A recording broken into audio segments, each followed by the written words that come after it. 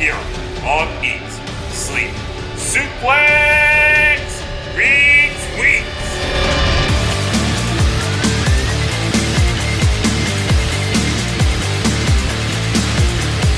Welcome everyone to Eat, Sleep, Suplex, Retweet, another show on the road to WrestleMania. We've had the best of the rest, we've had a Kofi profile, a Batista profile, and we've talked the undercard. We're now going to talk the Hall of Fame, and how fitting that I have a panel of first ballot absolute Hall of Shamers with me today. I'm Ross McLeod, and joining me is a man who on sweeps is the GOAT, and on quizzes is SHIT. The embodiment of the Glasgow Uni accent. It's David Campbell. See, I thought this was my induction into the ASSR Hall of Fame today, so I'm actually kind of disappointed that there's no ceremony or pomp and circumstance. It's fine. I mean, there's caramel nibs, Starburst and Haribo. I mean, what more do you want? There's also M&M's at that end of the table. That's what we need. Spoil for choice. Yes. Apologies for any rustling here, lads. We are having our dinner. Next up is a man that's blown more quizzes than Rafe Rovers have promotion chances. A man who, much like me, gave David Campbell a platform to be a wee fanny. He's the founder of the GUPWS Twitter account, Nathan Fisher. Yeah, I created GUPWS. Now one day I'm going to have to kill it. Just that's your legacy, sending Brexit tweets to full time. And up next, a man who, as well as hosting this party tonight, as we are currently in Casa del Lucas, although we know Hazel runs this yard. It's a man who hosted a show about wrestlers who didn't quite make the mountaintop. Ironic, as he still can't win the ESSR title. Alan, how are you? Everyone knows there's a conspiracy against the big dog. Roman proved it, and so will I. Christ, this goes out on Friday actually. You could win the title the day this goes out. Damn right, I'm winning and retaining. You will be the guy who hold it for 2 days, won't you? No, I'm the guy who holds it forever. Would that be the shortest reign, yeah? No. No, it'd probably That would be Scotty's. Scott, yeah. Scott on the quiz show. You're Scott or Kwaku. Oh, yeah. No, Scott won it on the quiz. Aye, because he won it. Start. And then they run it back. It's all fine now. It's all good. Dave's like Scott's like you. He just blows it in the last round. And I'm now getting the prestigious title of Nathan Fisher Award. It's now the Big Dog Award, because I've finished saying more times than Nathan. It'll now be called the 43 Award with Scott's face on it. Like, no! Actually, I feel that. Scott with a cane mask crying. He's meant to be editing this. I don't know. I've always loved Scott. Anyway, we're going to talk Hall of Fame. It's always a topic of discussion, you know, who's in, who should be in, who's went in too late. And we're going to start off with two of the sort of iffy picks, if you will. Picks that are, we'll put them in the Coco Beware category, because he's always the one people bring up. First off, Tori Wilson. So she was brought in the invasion angle. She was meant to be a big part of a Vince McMahon love triangle, where Linda would divorce Vince for cheating on her with Tori Wilson and give half the company to Shane. They scrapped that, and for the next 7 years she just sort of was there. David, do you have any fond memories of Tori Wilson? I think she's took part in one of the best technical wrestling matches I've ever seen. The Playboy Pillow fight at WrestleMania 22. Yeah. This Michelle, absolute Matt classic. I think we describe it, pardon the pun. But you know, Tori Wilson, it's hard to say she doesn't deserve it because of her longevity, as you pointed out there, Ross. The fact that she actually didn't win a title when she was in WWE, does that matter? Does it not matter? I think when it boils down to it, Tori Wilson is a name that sort of non-wrestling fans might know and might get them a bit of mainstream exposure because of the things that she's done since she left the company and the name she established back in the most popular time. So in that sense, yes, I get why she's going in. She kind of does deserve it in a sense because of that mainstream exposure. I totally agree. For some of the matches, actually weren't that bad. You know, it's just sad that she wrestled at a time where women's wrestling was really demoted to the toilet break, as they called it. And the match, she had some decent rivalries as well. But here's another thing, when she's came back as well, she's actually not only looking younger, God knows how she's done it, but she's actually performing better when she is actually wrestling. So she's actually improved with age, like whiskey. Yeah, it's like Shawn Michaels as well. I think that's a wrestling thing. Footballers hit their peak at 28, wrestlers hit it at 38. Aye, yeah. It was when she came back in the Rumble. Like, I completely agree with you, Alan. She surprised me. I was like, I didn't think I saw Tori Wilson hitting these moves like back in the day. Yeah. You know, so. And now she looks younger than she did when she first came in. Yeah, you know. Nathan? To quote someone who we'll be talking about later on tonight, Tori Wilson, shucky ducky, quack, quack. I think she deserves to be in the Hall of Fame as well. Obviously, technically quite limited, but When you see that she did 2 Playboy shoots, you could argue she brought more eyes to the product during that time than other people who will discuss later on. Plus, didn't her issues outsell Sable, which was the highest selling one Playboys ever at that point. Sable as well. Yeah, and to have a one-on-one, take the context of the match into account if you want, to have a one-on-one women's match at WrestleMania. That not many people can say they had that in that era, and we had 2 in that one show. There's a lot of women who you could argue who should be in before her, but she still deserves a place, I think. Fair enough. So our panel have went with agreed, three votes out of 3. Tori should be in. Next up is the man of a billion gimmicks. He's Hulk Hogan's wee brother.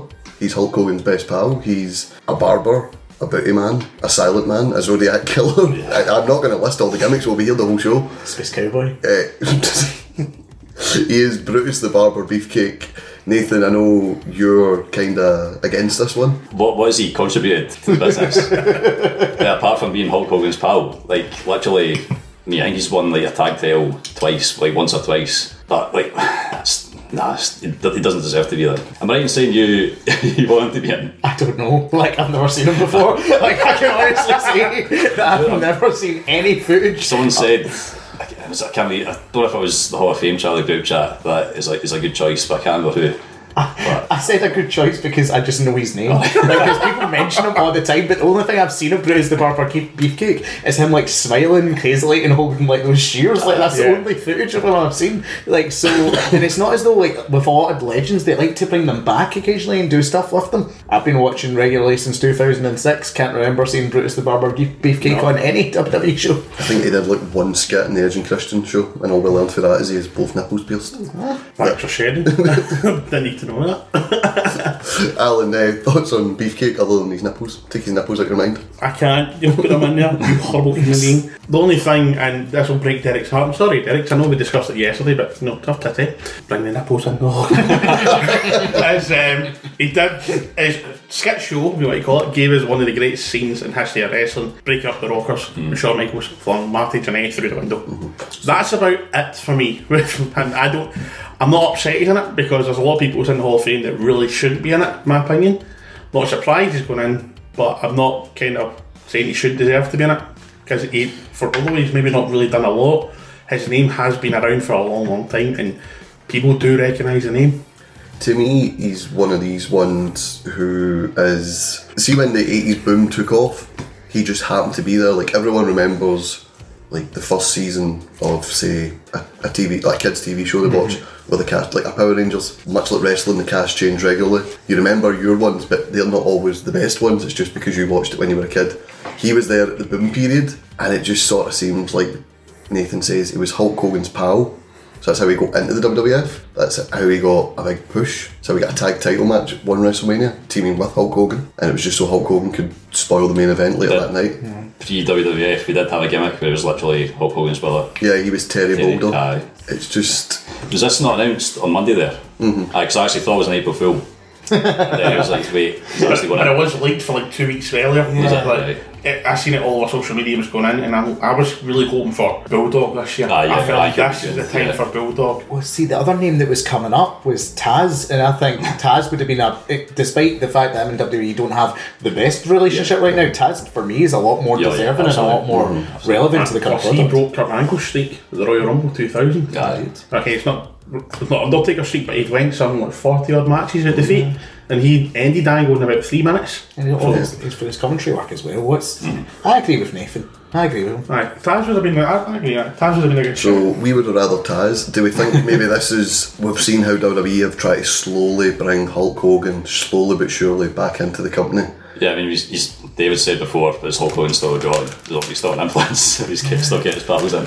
Stupid. It genuinely is. I could rant about this Hulk Hogan thing for days. Fire away. Hulk Hogan needs WWE more than WWE needs Hulk Hogan, but WWE does not seem to realise this. Like, this is one of the things I think there's like, wrestling fans tend to divide things into Vince McMahon thinking and Triple H thinking. That seems to be like a divide I see these days. The Hulk Hogan thing for me is very much Vince McMahon thinking like, oh, Hulk Hogan, damn it, like 9 WrestleManias in a row, let's get him back, you know? And it's like he can't let go of the past, you know? That was a terrible impression. I mean, here's the guy who transcended wrestling, when you think about it. He's the first person ever, most people, I'd say 99% of all wrestling fans will usually wrestling, given the first name, Hogan's going to be on the lips of 99% of them. Yeah, He's the reason, pretty much. Can't speak for everyone else, but he's the reason I got into wrestling. I grew up idolising Hulk Hogan, and up until before I moved here, I still had my Hulk Hogan shampoo bottle of him with his arms up, and it says in his t-shirt, "Take your vitamins, eat well and all that stuff." I still had that. I wasn't allowed to bring it, but I totally agree with you though. At the same time, WWE does not need him. Yeah, they've not He's announced. some holder. He's ducking somebody. There's been no inductees announced. Inductors. I think that's true, do you think that maybe because they're going to have Hulk induct Beefcake and they don't want the backlash? they said that they were doing away with inductors, but so that might be the case. If it's not the case and it is surprise inductors, I don't think Hulk Hogan will get the best reception at the Hall of Fame. This is a lot of indie fans who might be at that show, a lot of clued up fans who will be at that show, who know the sort of backstory behind the reason why he departed WWE for a number of years. I don't think it's a smart move. Fair enough in Saudi Arabia, but not in the weekend before WrestleMania. Yeah, definitely. So we'll move on to our first one. Nathan alluded to this inductee earlier. Shucky Ducky Quack Quack. Booker T is already in the Hall of Fame. He's now going in as part of Harlem Heat with his brother Stevie Ray. Dave, something you wanted to talk about is the two-time inductees. It's something I was thinking about this morning. If someone does well in a tag team but the other tag partner is already in the Hall of Fame, is it right to put them in as a team, or should the other one just go in on his own? I think they should go in on their own, because think about if you're going to induct Edge and Christian. I think it'd be a slap in the face to induct to Christian and induct him in a tag team, and I think that's the same with Stevie Ray. He's had his own independent contributions to the wrestling business, maybe not as much as Booker has, but he's done enough. It's the same if we go and talk about the Anvil later on. The reason I think they've done it this year of all years is because they don't have a clear-cut headliner, and they didn't want to induct Triple H on his own outside of D-Generation X. And I think that's why we've got all these two-time Hall of Famers to come in, to try and get people and more eyes on the show. Like, oh, we're going to see Booker T, there's a name I recognise. We're going to see Bret Hart, there's a name I recognise. Harlem Heat, obviously the greatest tag team in WCW history. No doubt about it, you know what I mean? I've went back and watched some of the old Nitros with them. Great matches, great innovative tag team for their time, immensely popular. Do I think they should have just inducted Stevie Ray in his own? Aye. I'm going to say no, purely because the only single Stevie Ray feud I can remember is when him and Booker T were feuding over Booker's right to use the word T at the end of it. It's like Pete Russo with WCW, but I mean, I can see where Dale's coming from. It does kind of take away the fact that he's obviously contributed to the business as well as part of the tag team. It's hard to explain. Like, he kind of, Anvil as well, although in WWF and like in Stevie Ray's case, WCW, he's maybe not had the high profile singles feud. You would have had like pre-WWF, and I think it should be recognised by him going solo as well, yeah. So I can see both sides of the argument. Well, I see both sides, but his career as a singles wrestler is not noteworthy, I think, for me. I don't know much about him as a single wrestler, but I'm not disrespecting in that way, because it's something I have to go back and look at. But I think as a tag team, absolutely deserving. They set the groundwork for so many of the tag teams. I mean, Outlaws have admitted they were an influence, and Edge and Christian have admitted it as well, and a few others. So these are guys that are Hall of Fame worthy, or are going into the Hall of Fame, that deserve their place. And I think maybe Stevie will one day get his chance to win. Maybe, I don't know, but I think the Harlem Heat deserve to win as a team for me. for me it's difficult, because you could talk about maybe Booker T, and we'll just talk about why Hulk Hogan shouldn't be there to induct people. Booker T broke a lot of boundaries for African American superstars and superstars of colour in WCW and WWF and wrestling as a whole. But on the flip side of that, as a tag team, even earlier in the late 80s and mid 90s, Harlem Heat were breaking down barriers, and I think that's maybe why they want to put them in as a team for what they've done. They wanted to put Booker in once for what he did individually for people of colour, and the Harlem Heat for the barriers they broke down as well. Totally. And I probably wouldn't be as vocally against it if it wasn't for the fact that we're getting 3 two-time Hall of Famers in this year's class. I completely understand the point you're making there, Ross. And with Harlem Heat, they're probably, out of all the teams and groups, including two-time Hall of Famers in this class, they're probably the team that most deserves to go in their own, like as a tag team, as a unit, because of everything you just said. I think it's just because of the context of the class this year that I have the problem with it. Well, we'll bring up later on the two-time thing, because I always thought it was so special for Flair, and now it kind of feels a bit tangent. I think we'll talk about it later on, but someone just totally dawned on me, and nobody's mentioned it. Maybe we're not wanting to mention it, but I will. The reason for me that just came to my mind that they're going in is because this is like WWE's apology for Hogan. Because the end story involved Booker T. So is this to be apologising? And if there is going to be a guest inductor, my money would be Hogan doing this one. It's his way of trying to rectify that wrong. That would be the worst thing ever. And the thing is, that could go one of two ways. It can be, as you say, the worst thing ever, and it goes down badly.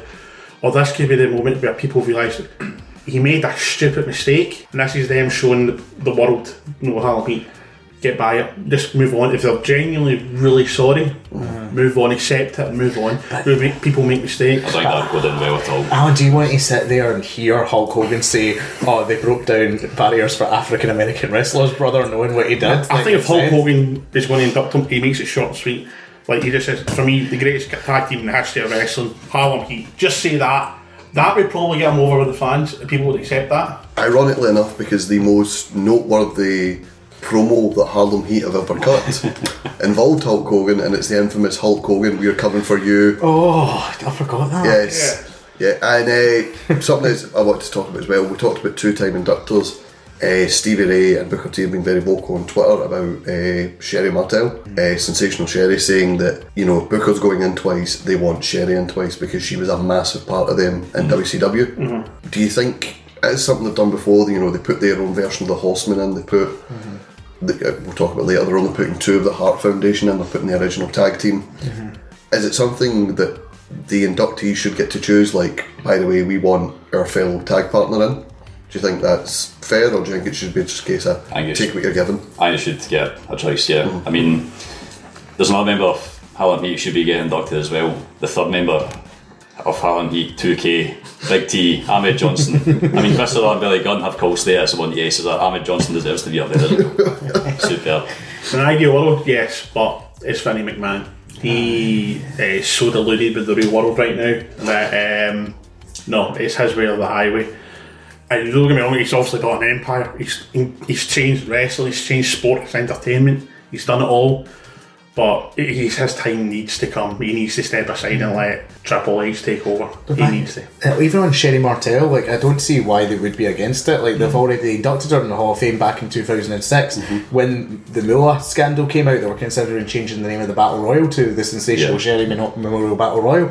So I don't see why someone with the name value and one of the greatest professional wrestling managers of all time, and Sherry Martel, wouldn't be considered as going in as a two-time Hall of Famer. If you're going to do it anyway, like you said, might as well.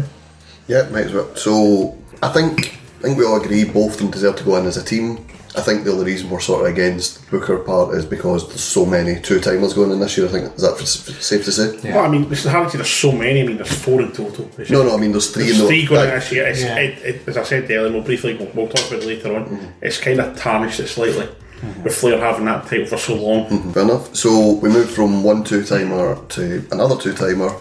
Bret the Hitman Hart, I think on his name value alone, you say that to people, everyone would go, yeah, if someone goes in twice, he deserves it.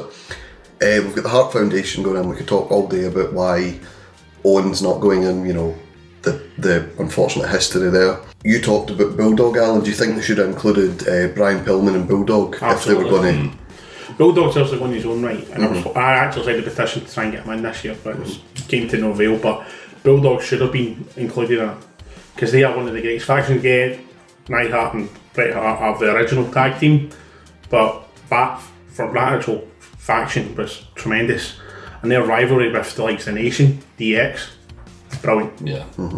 Yeah.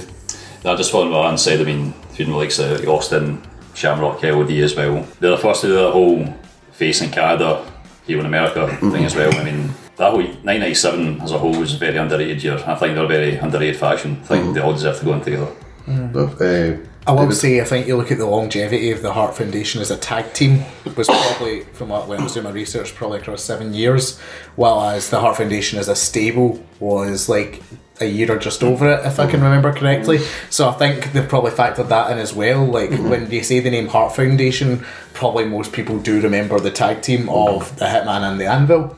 What I will say is this: I think Jim the Anvil Neidhart was a big enough personality and has a big enough sort of mainstream following, even with, and I hate to bring up the show Total Divas, like he has a mainstream stuff from that, like he's mentioned and featured in that show quite prominently. So I think if there was, like, he could have went in on his own, like I said, like he has enough clout, he has enough name value within the industry.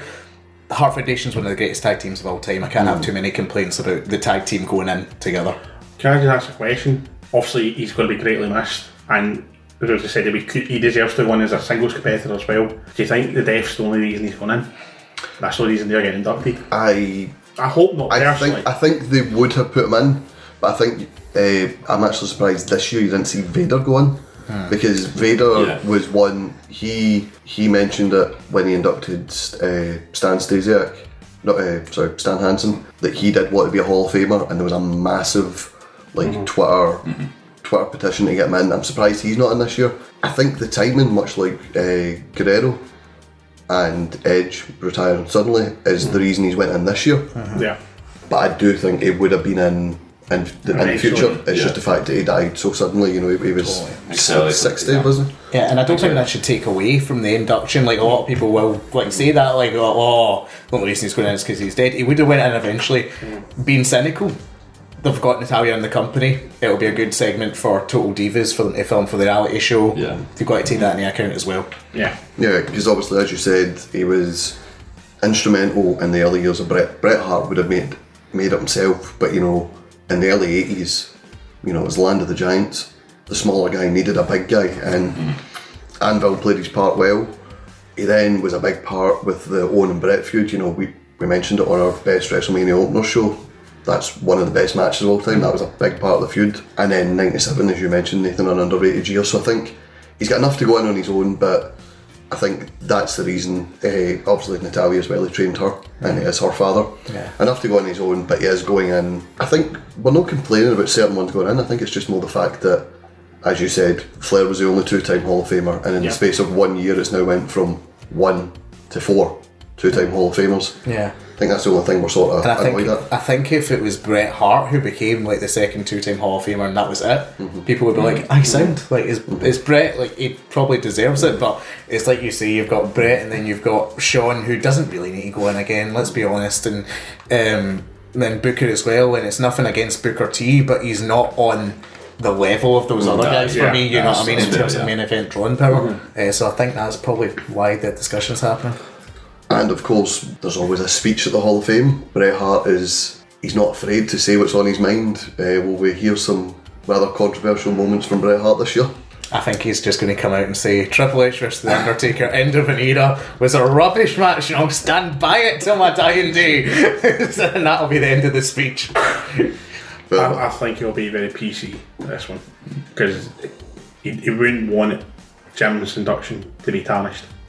I think that's actually true. I think if it was if it was him going in again and Bulldog was going in with him, well, actually they're all dead now, I suppose. It doesn't matter. If CV was going in with someone else who was still living, you would let Bret. It's actually a sad moment for Bret. But he's the last one, and for that he'll not tarnish the Anvil's reputation. He hasn't got the ego. If, for example, Bulldog was still living, I think the two of them were ripped in, said what they wanted, they made it awkward, but because he's the last one, I think he'll just say thanks, do his speech and walk away. I think as well, it is a nice moment because we remember Bret's went in before, but he didn't do the WrestleMania the next night. Yeah, that's right, yeah. He was still, it was only 10 years after the Screwjob. Yeah. The bridges hadn't been mended yet. Yeah. It's nice now that Bret is going to get the big, one last big pop in a massive stadium. You know, I think that's nice for him too, and I think, as you said, Alan, he's not going to tarnish it for the likes of his niece Natalia or his friend and brother-in-law Jim the Anvil. If I'm tearing up now, that's It's quite sad to think of that. Yeah. Actually, just dawned on me, he's the only one left in the I know, faction. yeah. Just talk about it, you forget the rest of them are there. Some photo on Twitter, it was the rest of them were in black and white, and Blet's the only one in colours, the eyes. Oh man. I know, we do apologise for anybody that's sitting greeting right now. We did come in here having a right laugh. We had sweeties and everything, and we were talking about deaths. So our next inductee is Sue Atkinson from, I apologise if I butchered that name, is going to be the Warrior Award. She's credited with the WrestleMania Reading Challenge, and she's credited with WWE's relationship with the Make-A-Wish Foundation. Just, obviously, the Warrior Award itself, forget about the man and the controversy because we could be here for ages. His Warrior Award was, they wanted backstage people that would never be recognised to be awarded. Are we glad that we've kind of moved towards this? The sort of what it was intended to be. Aye, but I'm not going to say you shouldn't have inducted like Conor the Crusher and stuff like that. I think the people who've had it before, like obviously, deserve some sort of acknowledgement, and those have been nice gestures on WWE's part. I do think it's good we see backstage people going in. Make-A-Wish has been a great charitable cause. John Cena, obviously, a big proponent of that. It's good that they're moving towards that. No complaints. I'm not going to be controversial about this induction. No, it is one of those ones that's it's sort of a minefield. It's like, should it have been used the way beforehand, but then again, we're not going to turn around and go, you know, Conor the Crusher, you know, in the 6 years he was on this planet, did so much for cancer awareness. You know, you get that Jarius who survived multiple diseases and has done so much, you know. I can't remember the daytime TV host, but a massive breast cancer awareness person. Eric, I forgot all their names, I do apologise. But you know, the past Warrior inductees, it is hard to turn and go, you don't deserve it. It should have been, you know, the guy that does the costumes backstage. Where's Jim Johnson? It is a hard one as well, you know, because the award itself is, like, people aren't a fan of the Warrior having an award after him, and then people aren't fan, you know, if it's being used one way or another. It is just... But it's nice to see Sue, who has done so much for charity, get a wee recognition, isn't it? Yeah. None of us know who she is, you know, but I'm sure John Cena will induct her as John Cena, number one in speed dial. Yeah. John, I need you to go down to California. Oh, God, okay. Do you know what I hope happens? I hope Sue gets the biggest pop at WrestleMania. That's what I hope. She probably will. Justice for I want Sue in the Andre the Giant Memorial Battle Royal. Sue gets that centre star on stage. I've got my DX. Sue. Oh God, can you just imagine Shawn Michaels spray painting a big giant X on poor Sue's evening gown for WrestleMania? DX are back. Mad Sue. And Reading's good and all, so. Reading's Do you think that they're moving towards what Warrior actually wanted for the award? Now that Dana Warrior is on the creative team. Is she? I did not know that. She's a writer now? Yeah. I did not know she was on the creative team. She's a writer. That could Billy be a big Graham price. was not happy about it. Billy Graham is the wrestler equivalent of Jim Cornette. He's just never happy at anything. Nah. Moving on from a good old southern boy who Jim Cornette would be happy that's gone in, it's the Honky Tonk Man. He's got his long sideburns, his hair slicked back, he's came to your town in his bean Cadillac. He's the longest reigning Intercontinental Champion of all time. He's probably never going to be beaten because that was the era of, you know, 500, 600 day title reigns.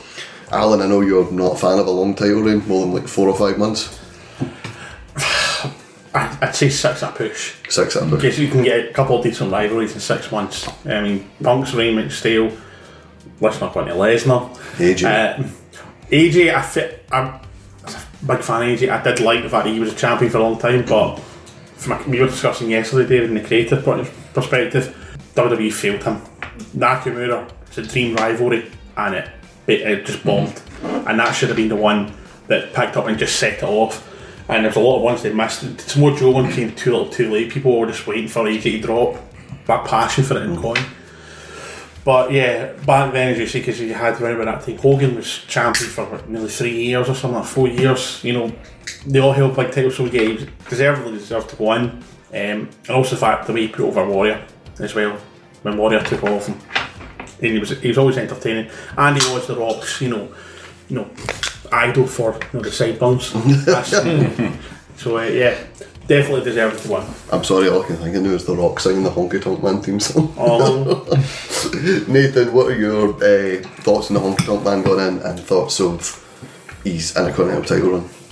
I agree with what Alan said. Don't know much about his career, but like Alan said, the one title reign helped Spear Rocket the Warrior on towards the world title the following year. Did not have a later run as well. I think he came back in the 90s. He came back in the 90s as well. He did commentary actually. He did commentary. He served as a commentator as well. Surprised about that actually because they did not have bad blood for Vince for a while. Yeah, so what I was saying when he got inducted was they must have paid him handsomely because he has been offered a fair few years. They always like to have a sort of mid-card or 80s guy go in because it always pops the crowd and it's always a nice wee wake up in the middle of the Hall of Fame ceremony. For years he said, I won't abandon the indies, that's where all my money comes from. And WWE weren't going to offer him what the likes of WrestleCon and, you know, all these conventions were offering him. So they must have paid him handsomely to get him this year because for years it's not a real Hall of Fame. It's not. I mean, if I can't go visit it, it's not a real Hall of Fame. Which I mean is a hard argument to fight against. You know, we can drive down the road to Hampden Park and go visit the Scottish Football Hall of Fame. You know what I mean? You go to Ibrox or Parkhead, there's a big placard of all the players in the Hall of Fame. So you know, it's a hard argument to argue against. Yeah, and I do think there should be a physical Hall of Fame, and I actually think it would do good business for WWE. You can use it as a sort of archive. The new headquarters is going to have it. Yeah, that'd be class. It would be class. The only thing I remember of Honky Tonk Man is the Santino Manella's Honkometer, the most pathetic attempt to try and catch up with the Honky Tonk Man's reign, become the greatest intercontinental champion of all the times. But you know what? The song's nice. It's nice to see him go in. I think he does deserve to go in. He is. Like we talked about Beefcake, his contribution was he was Hogan's friend. When it suited him, when he needed to sell books, he sold Hogan out quicker than anything. But Honky Tonk Man was always his own man, never abandoned the indies, except for this year. And he was one of the 11 men eliminated by Kane in the 2001 Royal Rumble. Yeah, that's my first memory of him. That is that's my favourite memory of the Honky Tonk Man. Just hold on a minute, big fella. I'm going to sing a song. Kane takes the guitar off him and usually rattles it off his head. I just say I don't like that. Do not disrespect the guitar. It's a sad thing. Jeff Jarrett, put your finger out. Stop hitting people with guitars. Find a new tool. Did he not have interactions with Cyndi Lauper at WrestleMania? I remember he had the entrance in the Cadillac, did he not? His big car, that was lovely. That was like a really good WrestleMania entrance, so obviously an iconic moment on the grandest stage of them all, as they would say. That was with Greg Valentine and DDP as a driver. DDP was have you ever heard the DDP story about that? No. It's that the creative team liked his Cadillac, so the Cadillac got the job, not him. Class. Right. Yeah, so the car got the payday, not him. So that is WWE in a nutshell. Now he's a Hall of Fame. So we've talked Honky Tonk Man, Tori Wilson, Brutus Beefcake, the Hart Foundation, Harlem Heat, and Big Sue. Big Sue, who we will all be cheering. Yes. We're marks for Big Sue. We all love Big Sue. Big Sue for 3-time Hall of Famer. One for the Warrior, one for the Make-A-Wish, one for the Reading Challenge, and one for just being Sue. Yeah, the Sue Award. Yes. Hashtag Suey 3 times. Get it trending. So, we're taking a piss at this pure moment. She's done loads. I've put like 3 pence in a charity bucket occasionally, passing charity people in John Square. That's about it. Do you know it was when Triple H's tweet came out? I was like, he's struggling for words. It's like he always has things to say on people, but then it's like ones and he's just like, no, sure, like Sue was always here. He's right to tweet going, why is this not got the limiter anymore? Why is it not only 90 characters? I know, you can always tell as well with Vince McMahon, it's always somebody else handling his account, but it's always like the big people get happy birthdays, and then it's like when it's somebody that's not good, it's just like, oh, it's Christian's birthday. Oh, all the enthusiasm of Todd Grisham when he did something. It's Christian. It's Christian. That's somebody else who's been, before we move on to our final inductee, just Christian's someone that's been batted about as someone's going to be in the Hall of Fame. I'm going to give you just a wee minute each just to say someone you want in the Hall of Fame. Alan, you can have someone other than Bulldog if you want to maybe put another one forward. Rock. The Rock deserves to win. I think The Rock would be in if it wasn't for the fact DX, The Rock, much like Undertaker, has to win as the top person. The top headliner, absolutely. I think, definitely. If this is Taker last year, next year's Taker. But the only thing we sway is because it's back in Florida next year. Maybe The Rock. Could be. If The Rock would just take, round about March, April off, just for like 2 months off, might get him in, might get an actual WrestleMania match we want. Fuck's sake, just think, there'll be 19 movies not made in that time, because The Rock is always making a movie. And TV shows. And everything else, apps, everything. So The Rock for his contribution to TV, film, and apps, not at all for wrestling. Nathan, anyone else you'd like to see in? Ahmed Johnson.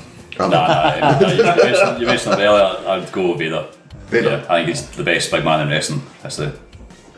Fair enough. And Dave, anyone you'd like to see? Yeah, I had 3 names rolling about there. I'm going to go with one, and I'm going to go with NXT General Manager William Regal. I think Regal, for his longevity, for his not only his contributions to WWE career in WCW, also what he did in the British independent scene. Like, he came up at the time where the sort of golden era was dying down of that. Like Big Daddy and who's the other guy again, Giant Haystacks, were still main eventing cards when he was coming up as Steven Regal. So it's a link into that history, and I think it'd be good, especially with the launch of the NXT UK brand, to have William Regal there front and centre. Fair enough. And just a couple of names I'd throw in there. I'd mentioned Christian, Alan's mentioned Bulldog, Goldust, who's recently left the company. Yeah. And we think he's retired, we don't know. There might be another Saudi Arabia show. Kane. Yeah. I think every one of them deserves to go in, and obviously we mentioned earlier briefly Taz. So, good few names. Hopefully we see all of them go in the future. But the last group we're going to mention, possibly the most influential group in the Attitude Era. Everybody knows at least one of these members. You know, you could put every one of them in on their individual careers alone. But it's Billy Gunn and Friends. It's the I waited so long for that. No, it's China and Friends, boy. It's D-Generation X. So another 2-time Hall of Famer, Shawn Michaels, The Game Triple H, the badass Billy Gunn, the Road Dogg Jesse James, the Ninth Wonder of the World China, and Shawn the 1-2-3 Kid X-Pac. Yeah. So all 6 members going in. Tell me, where the hell is Tori? Where is Tori? Where is Hornswoggle? Where's Stephanie McMahon? Helps With me. IRS. Yeah. Where's Rick No, Rude? Rick Rude. Or Rick Rude, sorry. Yeah. Yeah, you're just mistaken because IRS and all. Let's throw him in there. I fucking throw IRS in. It's black, slick black hair. They all look the same. Are we going to take them all at once, or are we going to break it down? Yes. Thanks for that. See you later. He's waited all day to say that. So DX, I think this is one of the ways that I don't mind a 2-time Hall of Famer when it is a massive faction. But I think tag teams are a bit, as we talked about earlier, you know, if the tag team's good enough to go in and one's already in, the other one should just get their own induction. D-Generation X, so first off, let's just favourite DX moments. Nathan, I'll start with you. On the spot. Well, I mean, we did prepare this show a week in advance. Give you something that happened to DX. Go. Austin dropping the whatever it was in the DX bus. He dropped like a compactor Yeah. on the DX Express. He blew it Top of up. my head there, yeah. DX invading WCW. That's always a classic. And I like the night after WrestleMania when Shawn Michaels retires, and it's Triple H announcing that he's going to reform DX under his new leadership, because I think that was the turning point in Triple H's career. I'll go with the classic Mocking the Nation, because it is, and I've Hasn't aged well.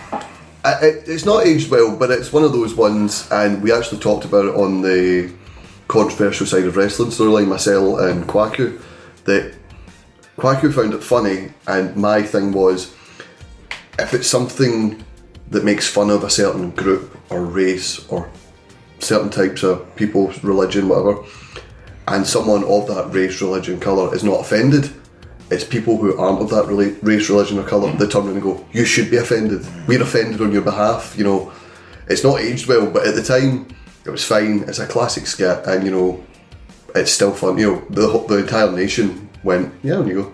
Yeah.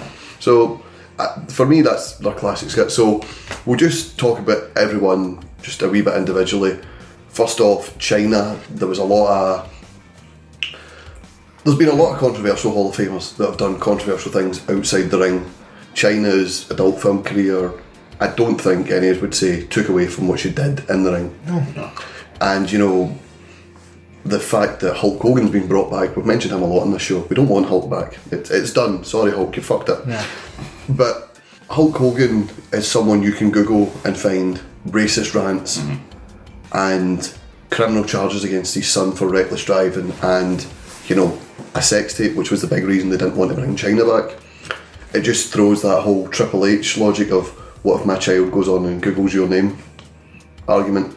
she is going in, so you know that is a victory in itself. But it's just a shame she's not here to get it. Yeah, exactly. She did porn, she didn't murder anyone. You know what I mean? At the end of the day, put things in context. Yeah. And quite frankly, it's astonishing to me she hasn't been in before.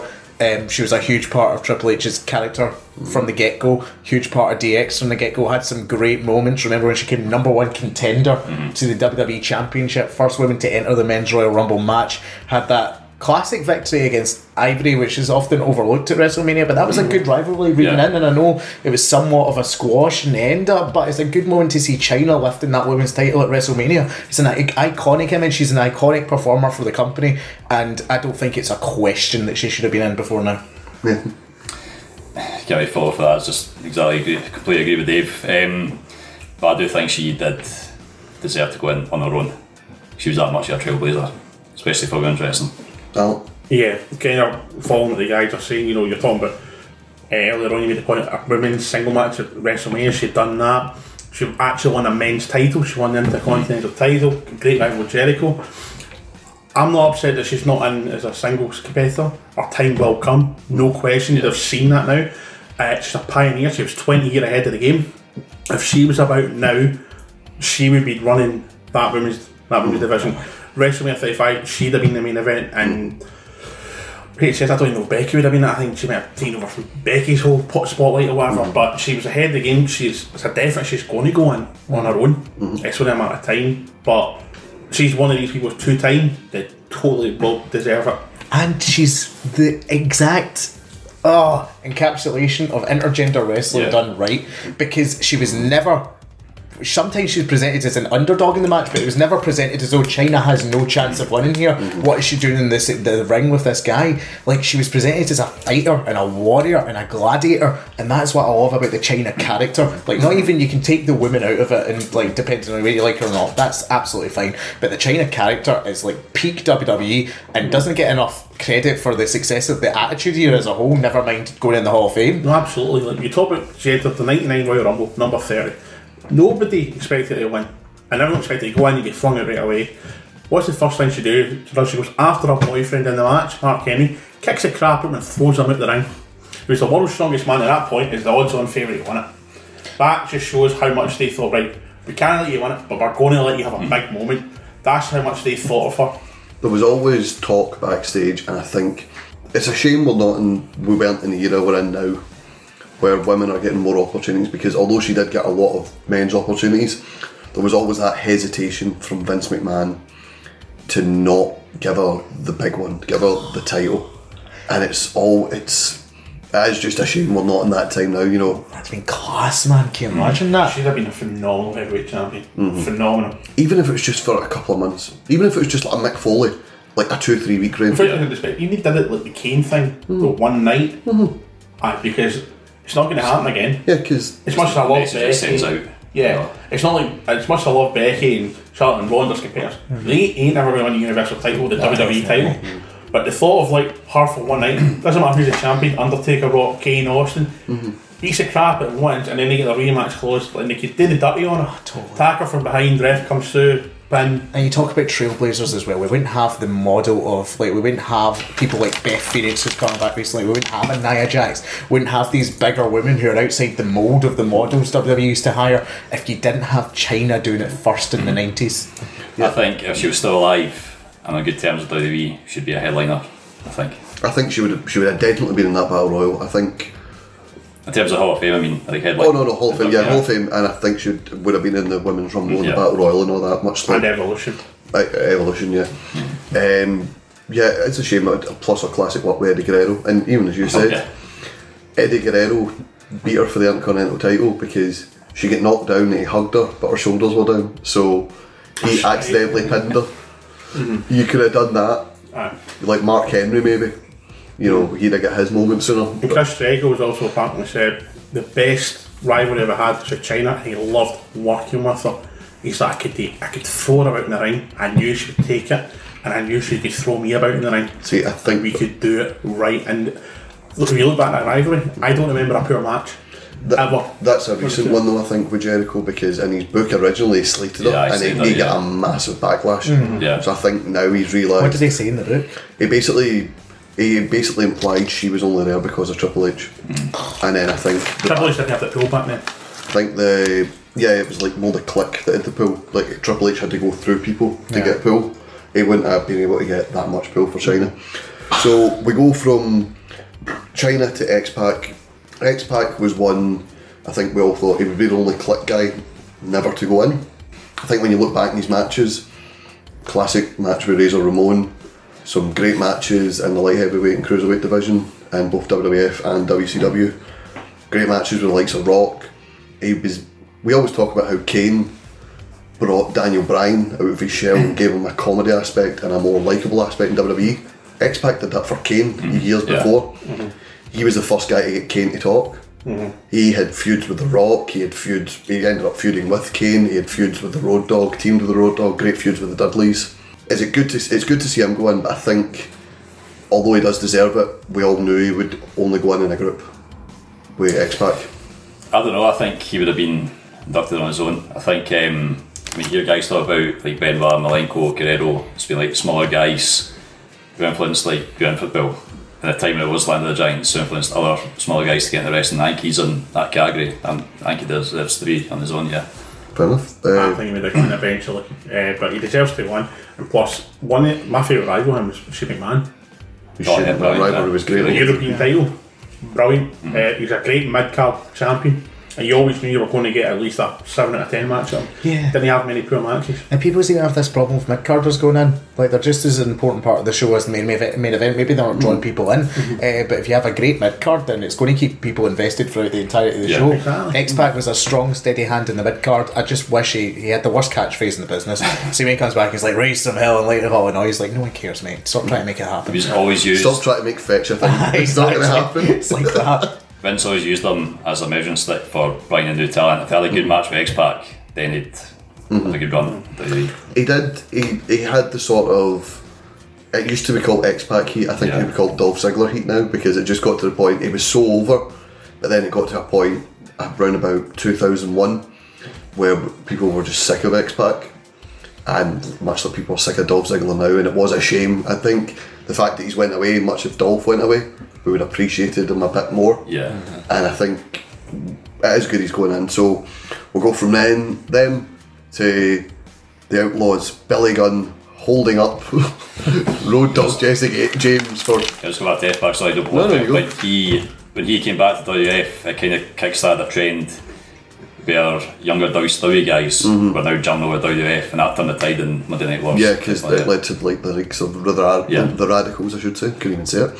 The Radicals, Jericho, and more. You know, as you said, that's a very good point. So this ironically started with another Hall of Famer, Honky Tonk Man.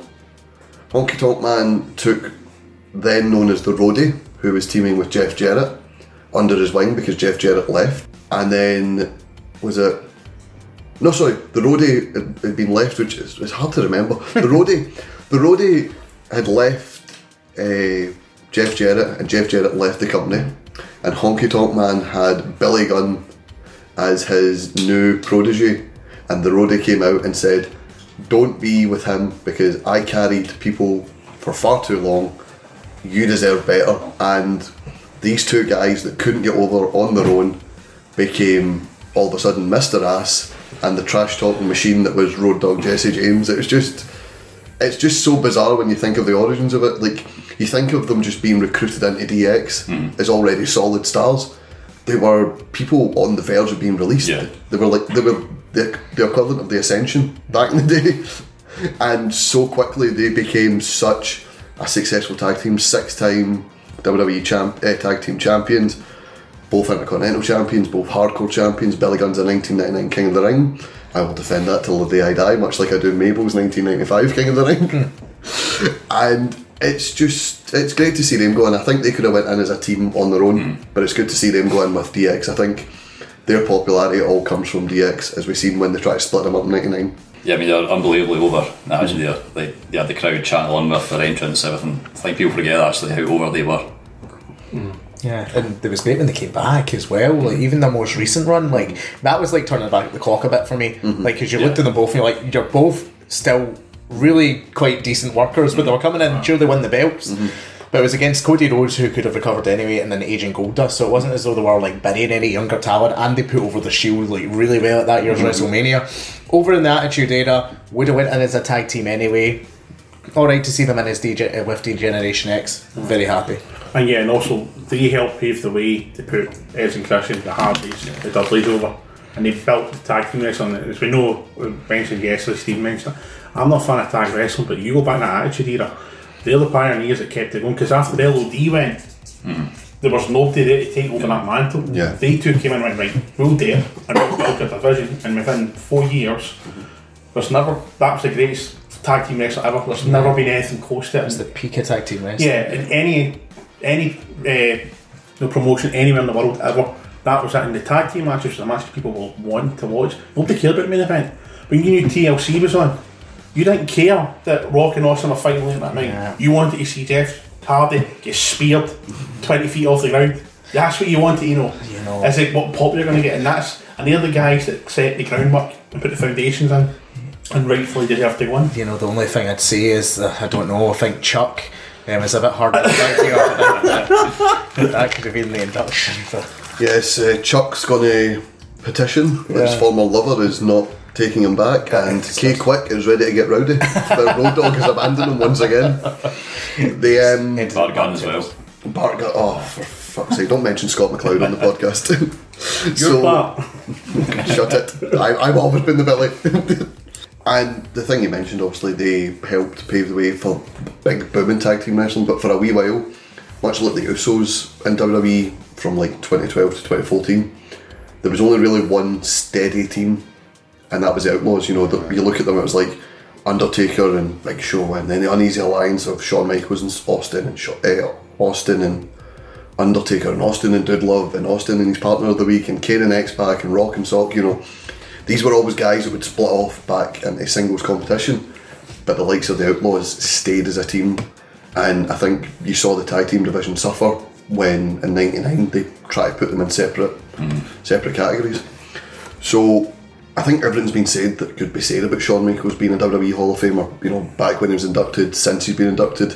We're going to end talking about, to me, possibly one of the most deserving wrestlers to go in the Hall of Fame ever. He knew how to play the game. He is the game. He is Triple H. I think even if he never wrestled a match, his contributions from NXT and the current product are just undeniable. He's just he just gets wrestling. He gets what the current crowd want, and I think that's why NXT's done so well. But you know, from his wrestling career as well, classic rivalries with the best of the best: The Rock, Austin, Undertaker, Kane. Start with Nathan. Some of your favourite Triple H memories, some matches, just... I just remember it was being probably one of the best deals I've seen. When I first started watching WWF, it was him against Foley, actually. It was the main rivalry, then going to him against The Rock, and I hated him. I absolutely hated him, just everything about him. The smarminess, he's married to Stephen Man, just everything. And he's kind of continued that. He's been a face throughout his career as well, but he's always been a guy that people love to hate. And that's his best legacy, I think. I think the thing as well, they always mention, and don't get me wrong, I think we can all agree he's had certain things and certain privileges from being the son-in-law of Vince McMahon, but you don't get that far if you can't wrestle as well as Triple H can. He's always been, like, much like we talked about the Marco Jannetty, he's always been the second place to Shawn, but he's pretty damn good in his own right, I think. Well, like I mentioned yesterday in the show, if you go back, or just what happened, it came up on Facebook, it was Kane versus him at WrestleMania 15, and you see how poor he actually was back then. His timing, his movement, he just didn't look fit. If you look back to his WCW days, they weren't great. You could see why he really struggled, but that after that WrestleMania, something just clicked on him, and they would say about the 2000 period, that's when he became the guy. And just on your point, I'd actually go as far to say Triple H is the greatest heel wrestler's ever had. I'd agree with that. He's certainly When he goes in full deep in there, you literally just want to get a knife and just fling it in there. You really do, because he knows how to get under your skin. You know, and he's been a decent, I'd say he's been a decent face. It hasn't been an overwhelming phenomenal face. He's never been like a Rock or a Austin, but he's always had quality matches, and as I was saying yesterday as well, it's like once again, he gets better with age. You look at him fight, you know, at the Saudi Arabia show, and you compare that to the 99 WrestleMania, it's not the same guy. You just look at that can't the same guy and you're like, no, it is. This guy's getting better and better. And look at his shape. He's 49 and he's in better shape now than he was 20 years ago. He was 29. Absolutely deserving to go in. But I've seen a lot of heat about it because the trilogies, they're saying that he needs to go in. This is his way of testing the water to see if he can go in. That guy deserves to go in. That he will be a 3-time Hall of Famer, no doubt. And forget the fact that he's married to Stephanie. He'll win with DX, he'll go on himself, and he will win Revolution. Yeah. No Revolution questions. would be a good one. That would make flavor. Absolutely phenomenal. And the best thing I love about him, he's more than happy to put anyone over. And that's the point I was going to make. Like, you talked about his improvement. He's always said he was a student of the game. He always, like, we've known that he's had this encyclopedic knowledge of wrestling since he came in, and he always worked to try and improve himself. So the fact that he came from where he was to where he is today, one of the best wrestlers I've ever seen on the planet, is something. But it's like you're saying, Alan, like, look at the amount of people in the roster who don't owe their careers to Triple H, but always certain part of their push or be taken to that next level thanks to Triple H. You look at your Randy Orton's and Evolution, you look at your Batistas, you look at your John Cena's, you know what I mean, you look even at Edge and Randy Orton rated RKO. If he didn't get that injury, he was more than willing to put them over, you know what I mean. You look at even today, he's put over basically every member of the Shield. Like, he's had great matches at WrestleMania against The Undertaker, losing both times, going out and his back to The Undertaker at the end of the era match. And Ross, like you say, inventing NXT, coming up with that concept, trying to take the WWE in a new direction and try to refresh it. Triple H is phenomenal, one of the greatest wrestlers of all time. To say that he shouldn't be in the Hall of Fame just because he's married to the boss's daughter is quite frankly farcical, I think. Yeah. Totally agree. There's only two things. The only thing I really don't like about Triple H is his whole career. Yeah, that stupid Prince Albert ear patch thing. Yeah. That, it just looked creepy. Yeah, I I think that was his Lemmy look. He wanted to pay Oh, off. yeah. Because he grew it for WrestleMania when Yeah. Lemmy played him to the ring, and then he kept it for like another 3 He's years. a big fan of Harley Race as well. Yeah. Same as what you had. That was just dodgy looking. you know But what? you learn from yourself. Like Bono, he says the only mistake he ever had in his career is the mullet. You know, you learn and move on from it. And my first exposure to Triple H actually was WrestleMania 22. Just before 22 was when I started watching. And I remember being scared of him as a wee guy. It's like you were saying, even he's one of the greatest heels of all time. Him coming out with that sledgehammer. And what's good about wrestling is when it's believable. I look at Triple H and I think if I saw him in a dark alley carrying that hammer, I am a dead man. You know what I mean? And that's the type of image he has. I want to put a point across, right? So here's what you can't hear us right now. My pal Scott and I were talking years ago when Triple H first cut his hair. Oh, yeah. Spitting image of her dad. I was terrified. I'm like watching like her dad coming to the ring with a sledgehammer going, crap. Absolute crap. As we all know, one of the H's in Triple H stands for Hazel, so I think that was Yes, that was only fitting. Hunter Hazel, that's exactly. And do you know what? I know it's a minor thing, but a big part of a wrestler's character is the look. And when he cut his hair, I was afraid that it was going to take something away from Triple H. But to be fair, I think he owns it now. Like, He I looks actually, better. yeah, I actually think it looks Total better. beard envy here. Total beard envy. I want that beard. Do you know what he looks like? He looks like a warrior out of Skyrim. I mentioned Skyrim on far too many of these Looks like podcasts. Kratos from God of Exactly, War. Kratos, he really does. Maybe he should voice a dragon, Ross. Can I just bring up one last point? It's just when you were talking about him being a student of the game. I think it was the very first Tough Enough. He was doing it, and he's sitting there, and Josh Matthews is the only name I can remember that's in the crowd. Is trying to obviously, and he's like, "Why do you want to be a wrestler?" And I'm like, "World champion." He's like, "Out, go. Why do you want to be a wrestler?" And he's really digging, and he starts off with character, but you see him switch like that, and you see him probably coming out. It's about entertaining. It's about believing. But he's making people who are not fans that don't watch believe you are that person. You are going to do that to that person and take that sale. And you know, I don't think there's anyone out there in the world that has the passion for wrestling as that man does. I'll argue with anyone, nobody. And I mean, like Sarah Greaves, probably the most passionate person about wrestling in our podcast. He leaves her for dust. No offence, Sarah, but he does. You know, the guy knows what he's doing. And just that's one of the reasons I'm really excited for the Triple H Batista match coming up, just to keep it a bit topical, because Triple H is that student of the game. Batista, if you read his autobiography, is also that. Those two are going to go out there and it's going to be like old school WWE, and I don't mean that to disparage the current product, but we're going to get a great story, we're going to get a well-paced match. This is going to be like, it's not going to be a technical match in the sense like you're not going to see them like go from submission hold to submission hold, but in terms of classic storytelling, look out for Triple H Batista at WrestleMania, by the way. That's a good shout, actually. It's very good, right? So, safe to say, I think we agree just about every single one of them deserves to go in. except Nathan's against the beefcake. A good class of Hall of Fame, I think we're all...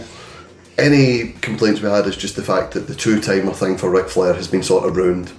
It's not been a gradual thing. It's not as if they did Harlem Heat one year, TX one year, the Hart Foundation the next year. It's the fact that they did them all at once. If it was just like Shawn Michaels and DX this year, like when it was first announced, I think it would have been absolutely spot on. I wouldn't be able to argue it.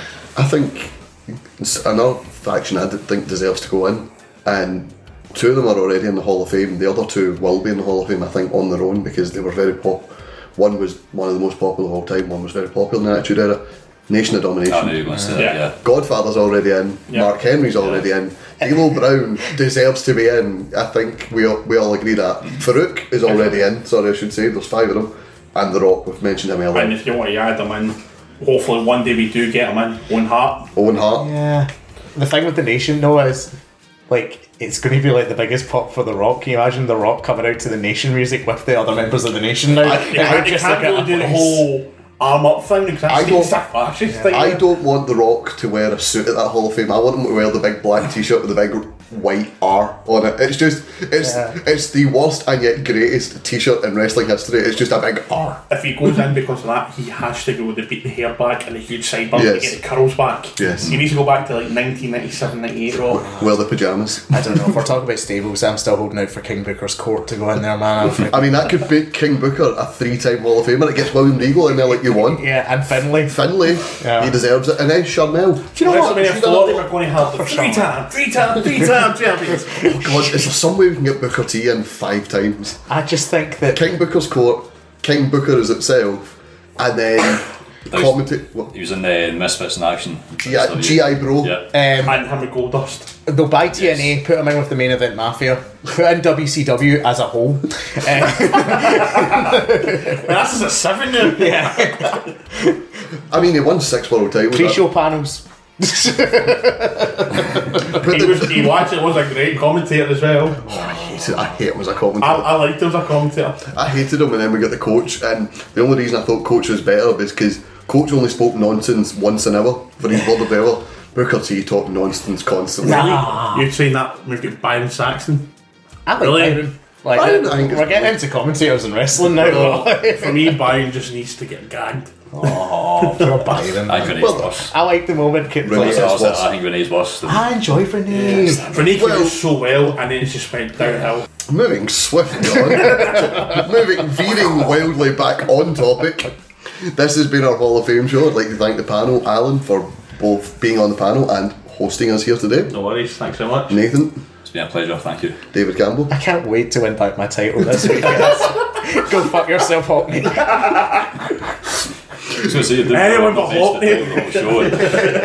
What David is referring to is our monthly sweeps, which we are now doing 2 of this month. We are doing a sweeps on Friday for our ESSR title and a sweeps on Sunday for our ESSR title once again. Sarah and myself will be live tweeting NXT TakeOver New York, so follow us on Twitter at SuplexRetweet. Also find us on Instagram and Facebook. You can also find us on iTunes, Anchor, Spotify, anywhere. Google. Google us. Google Eat Sleep Suplex Retweet. We're there. SuplexRetweet.com. Exactly. You'll find our website. It'll take you anywhere you want to go. The magical mystery tour. This is a horrible outro. But yeah, find us there. I'll be live tweeting part of WrestleMania. I'm getting help to do it. I'm not doing all 8 pissing hours. And catch up on the rest of the week. We have had an interview with TJ Perkins, which is an absolutely fantastic listen, by Stephen Wilson. Andy Mitchell hosted a great show, proving once again why he's better than David Campbell. Really? About Batista. Derek Kernahan was back in the hosting chair talking Kofi Kingston. I like that one. Sarah Grieve was hosting NXT TakeOver Preview. Scott McLeod hosted The Best of the Rest, talking about all the independent shows happening around WrestleMania weekend. David Hockney, The former champ. the soon to be former champ, hosted a great undercard show. Stephen Wilson will be hosting a main card show. That'll be out this Saturday. Alan McLucas here will be hosting our next day instant reactions. Hopefully here as well. Yes, hopefully here as well. Stephen Wilson will be back next week for our live show, hosting our full in-depth weekend review. I recently got a chance to interview Al Snow, that'll be available on Sunday. And Ryan Gallagher recently got a chance to interview current WWE backstage correspondent Scott Stanford. Yes, future Hall of Famer. So keep an eye out for that.